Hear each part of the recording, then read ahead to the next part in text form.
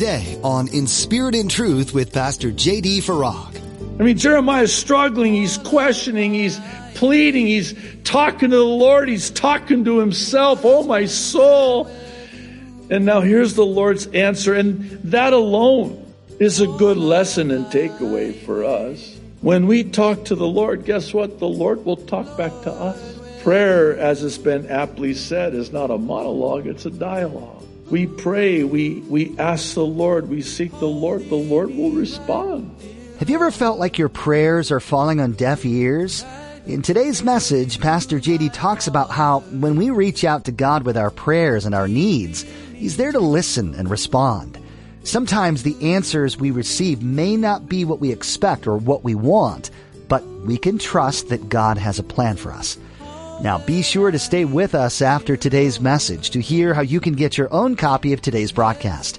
Subscribe to the In Spirit and Truth podcast or download the In Spirit and Truth iPhone or Android mobile app. But for now, here's Pastor J.D. in the book of Jeremiah chapter 4 with today's edition of In Spirit and Truth. A wind, verse 12, too strong for these will come for me. Now I will also speak judgment against them. In other words, the winds that are coming, they're not pleasant like trade winds. You know, we love the trade winds. No, these are hurricane force winds. That's what's coming. The winds of judgment. Behold, verse 13, he shall come up like clouds, and his chariots like a whirlwind. His horses are swifter than eagles. That's kind of fast. Woe to us, for we are plundered. Oh, Jerusalem, verse 14, wash your heart from wickedness that you may be saved. He's still pleading with them. How long, and I want you to pay particular notice of this, how long shall your evil thoughts lodge within you? Interesting choice. Now, we would say in our day, I got something lodged in my throat. It's lodged in there. I've got to get it out of there. Well, they had evil thoughts lodged within them. Several months ago, I stepped on a shard of glass, and it got lodged in my foot. Now, at first I thought, it was probably just a very small piece of glass. I'm fearfully and wonderfully made. God will, the way we're made, there's things in my body that will go to it and begin to dissolve it, but it didn't. This thing was really lodged, really deep in my foot, and it really hurt. And as you know, I have no pain tolerance. I get a hangnail, I want Jesus to come back. That's how bad it is. I'm just super hypersensitive to pain. When I go to the dentist, which I pray I never have to go to the dentist again. I pray the rapture will come before I ever have to go to the dentist again. But he has to always give me extra Novocaine. He said, I have no patience like you. I was like, thanks a lot, doctor. I really appreciate that. And you're special. What is up with you? I'm a sensitive guy. That was my story, and I'm sticking with it. I feel everything. I think there's maybe something to that. I don't know. In the physical sense, my wife is the exact opposite. Praise God for that, because she's the one that gives birth to the children. 3 of our 4 children, no epidural, natural. I was there. I hurt so bad. Instead of her, for her, I'm like, oh, this is bad. I'll take the epidural. But man, she has such a high tolerance for pain. Anyway, this thing is so painful. And I had to go in, and they had to cut into my foot and pull it out. And they showed me, and I took a picture of it. I didn't want to take it. I said, throw it away. Get thee behind me, Satan, you shard of glass. But I took a picture of it. This thing was huge, and it got lodged in my foot. You see where I'm going with this? They had evil lodged in their thoughts, deep in their thoughts. Verse 15, for a voice declares from Dan and proclaims affliction from Mount Ephraim. I don't want to hear a sermon on affliction. I want to hear a sermon on prosperity and goodness and love and forgiveness, and all of those things are biblical, but this is a message from the prophet Jeremiah about affliction. Proclaim affliction? Preach affliction? Make mention, verse 16, to the nations. Yes, proclaim against Jerusalem. That watchers, some of your translations render it invaders, come from a far country and raise their voice against the cities of Judah. Like keepers of a field, they are against her all around because she has been rebellious against me, says the Lord. So this prophecy, by the way, of this invasion coming from the north with all the imagery that we just read, the affliction from Mount Ephraim, coming from the far country, this is Babylon. And they would do exactly that. It would be, some believe, about, interesting number, by the way, the number of judgment, 40 years. Oh, that's not in my lifetime. Everybody thought it was going to be in their lifetime. We got plenty time. Plenty time. Oh, really? 40 years away. Yet notice Jeremiah is prophesying with such specificity. And what's interesting is that it is exactly as Jeremiah prophesied. Now, verse 18, I want you to notice, and I'll emphasize this. Your ways and your doings have procured these things for you. This is your wickedness, because it is bitter, because it reaches to your heart. You see very clearly what the lesson is here, right? You brought this upon yourself. You have no one to blame but yourself. Oh, but we will always blame everyone but ourselves. They're to blame. He's to blame. She's to blame. No. You're to blame. You procured these things for yourself. What things? Your wickedness. You brought this on yourself. Be sure that your sin will find you out. Again, God takes no delight or pleasure in judging sin. And He's always long-suffering and giving us time to repent. My goodness, He gave the Amorites 400 years to repent before the judgment came. That's called long-suffering. And He does that with us. And then when, not if, the heavy hand of the Lord comes down, it needs to be very clear that it's because of your ways, your doings, your wickedness, your heart. Now, verse 19, we turn a corner here, and this is Jeremiah. Oh, my soul, I am pained in my very heart. My heart makes a noise in me. Have you ever hurt so deeply that, it was this physical pain in your heart, not a cardiovascular event, but your heart is so hurt, so pained. And to say this is an interesting way that the Holy Spirit would inspire Jeremiah to say it, but my heart makes a noise in me. I tell you, I've had times in my life, those deep, anguishing, painful times where, you didn't know that you could hurt that bad. You didn't know that it could be so deep. And it comes from just deep within your soul, this anguish of the soul. He says, I cannot hold my peace because you have heard, O my soul, the sound of the trumpet, the alarm of war. Listen, he's doing what David did in the Psalms, by the way. Stay with me on this. He's having a talk with self. That's different than self-talk. Self-talk is very bad, very, very bad. That's where yourself is talking to you. Man, you're nothing. You're a loser. You're a dirty, rotten, stinking sinner, which you are.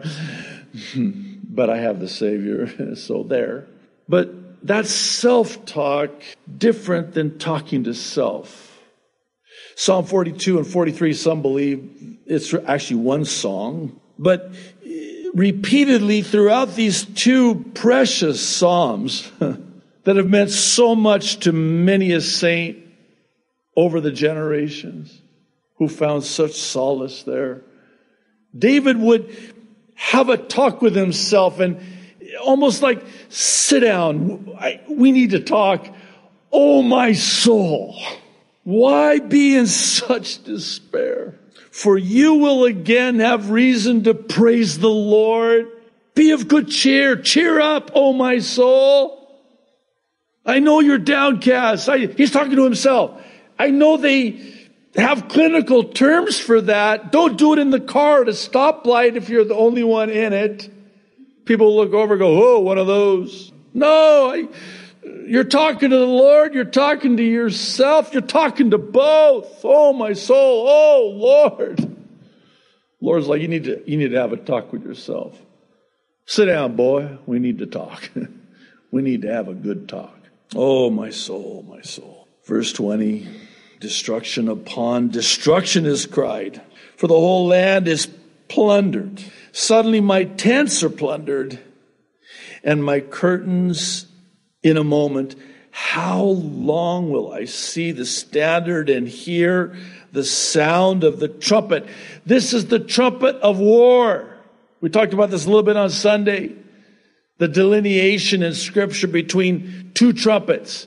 There's the trumpet of God and the trumpet of angels. The trumpet of God is for the church. The trumpet of angels for Israel. Please make that distinction. There's the first trumpet and the last trumpet. And there's the trumpet is to gather God's people, but for different reasons. Is to gather God's people for battle, for war. That's the trumpet he's hearing. And there's also the trumpet that gathers the people for a wedding. That's the one I'm going to. That's the trumpet I'm listening for. It's to gather his people to himself. Now, this is the Lord's answer, verse 22, for my people are foolish. Picture, I don't think there's anything wrong with this. Picture this dialogue between the Lord and Jeremiah. I mean, Jeremiah's struggling, he's questioning, he's pleading, he's talking to the Lord, he's talking to himself. Oh, my soul.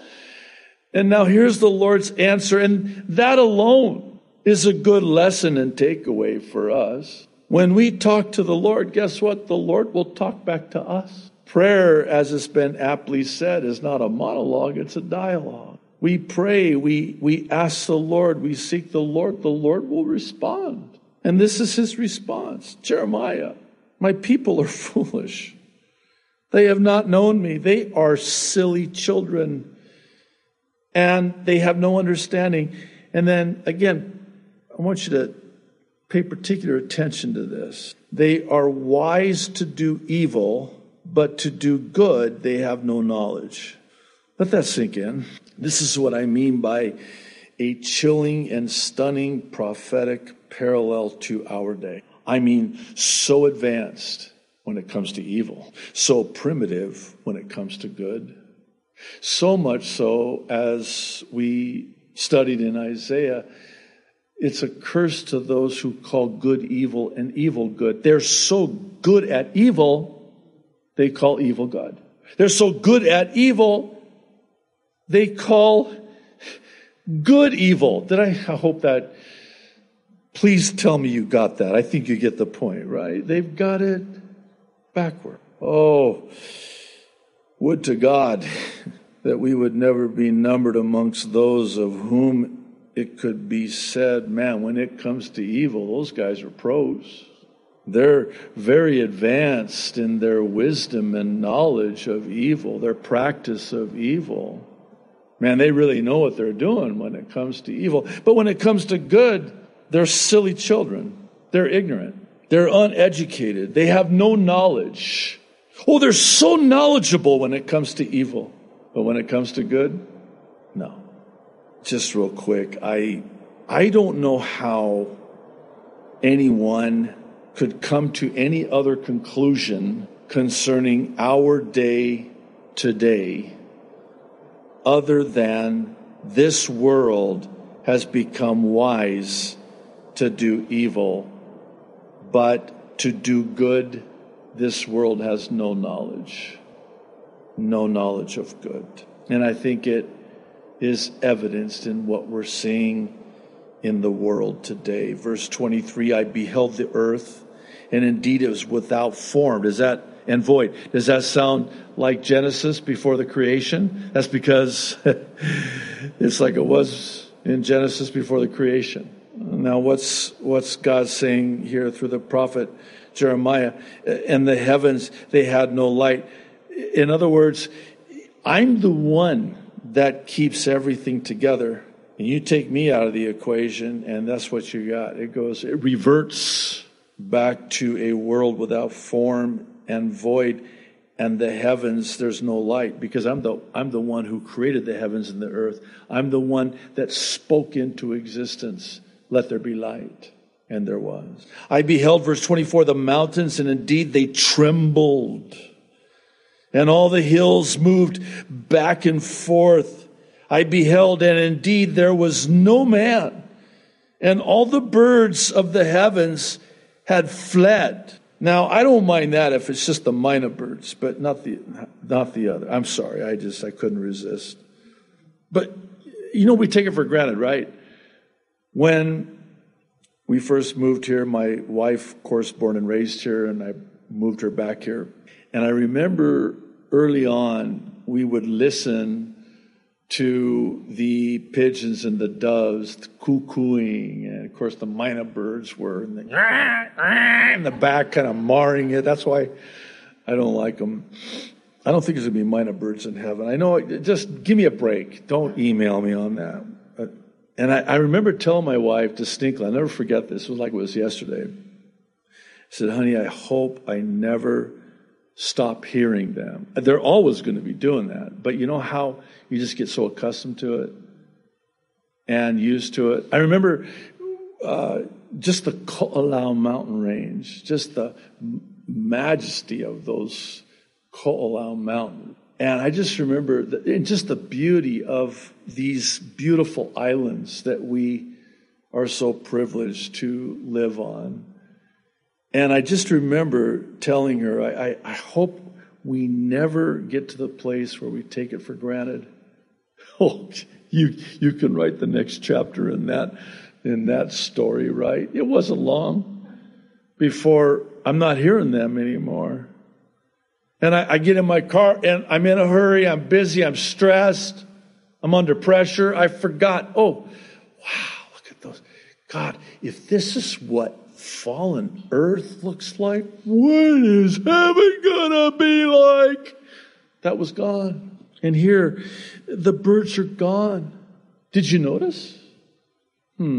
I beheld, verse 26, and indeed the fruitful land was a wilderness, and all its cities were broken down at the presence of the Lord by his fierce anger. For thus says the Lord, the whole land shall be desolate, yet I will not make a full end. Oh, that's the mercy of God. I'm not going to see this through to the end because I still have a plan for you, my people. The Savior's going to come from you, my people. I'm not going to have this reach its full end and utterly destroy you. I'll restore you. Verse 28, for this shall the earth mourn and the heavens above be black, because I have spoken. I have purposed, and will not relent, nor will I turn back from it. It's been said, rightfully so, when God says it, that settles it. The whole city, verse 29, shall flee from the noise of the horsemen and bowmen. They shall go into thickets and climb up on the rocks. Every city shall be forsaken, and not a man shall dwell in it. Exactly what happened. In 40 years, this is exactly what will happen. The birds are gone. The land is desolate, once fruitful. No one's there. And this is a very sad description of what would actually ensue after Babylon's invasion. Verse 30, and when you are plundered, what will you do? Though you clothe yourself with crimson, though you adorn yourself with ornaments of gold, though you enlarge your eyes with paint, in vain you will make yourself fair. Your lovers will despise you. They will seek your life. A couple thoughts here real quick before we bring it to an end. This is, again, a pretty graphic description, twofold in a way. First, what are you going to do? Oh, now you're going to clothe yourself with crimson? Too late. See, there's a sorrow of being caught, and there's a godly sorrow that leads to a genuine repentance. And this is what he's referring to. And this notion of your lovers will despise you is kind of like, you're going to put on all this makeup, you're going to put on all the bling, the ornaments of gold, you're going to adorn yourself, you're going to clothe yourself. What for? What are you going to do? They don't want you. Look at you. And then verse 31, lastly, for I have heard a voice as of a woman in labor, the anguish as of her who brings forth her first child, the voice of the daughter of Zion bewailing herself. She spreads her hands, saying, woe is me now, for my soul is weary because of murders. Oh, I so wish I didn't have to end the chapter in the Bible study in this way, but I think we would all do well to take to this warning, lest we, like them, live the remainder of our days in regret, because that's exactly what would happen. Getting back to this godly sorrow, the godly sorrow that leads to genuine repentance leaves with it no regret.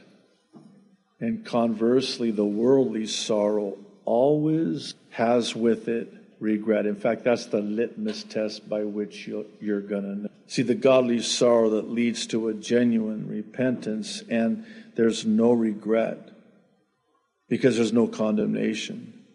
There's genuine repentance. I think of, I want to say it's Proverbs 28:13. The one who conceals his sin will not prosper, but the one who confesses and forsakes will find mercy.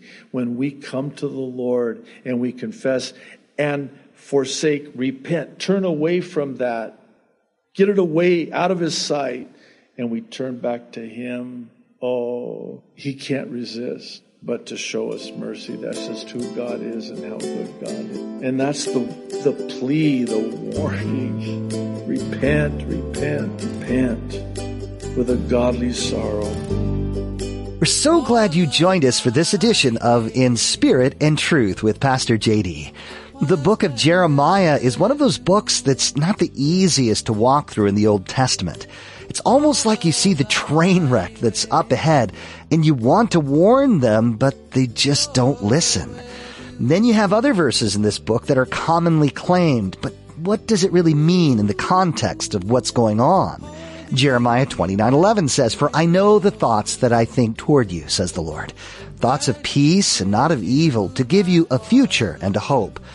But if you're looking at the train wreck up ahead, you wonder, how does claiming that verse fit with exile and judgment? Ultimately, God's plan and purpose are to bring people back to himself in reliance and dependence on him, not in their own possessions or their comfort. The same could be said for you today. You may be going through something that seems like judgment or exile. But are you drawing closer to the Lord in the process? There's a future and a hope, but it may play out differently than you'd like. If you're just getting into this study and want to listen to other teachings from Jeremiah, go to calvarychapelkaneohe.com to find these messages. There are a variety of additional resources on our website. Until we meet again, we encourage you to dive deep into God's Word and then come back for our next edition, where Pastor J.D. will continue on in the book of Jeremiah. We look forward to that time with you here on In Spirit and Truth.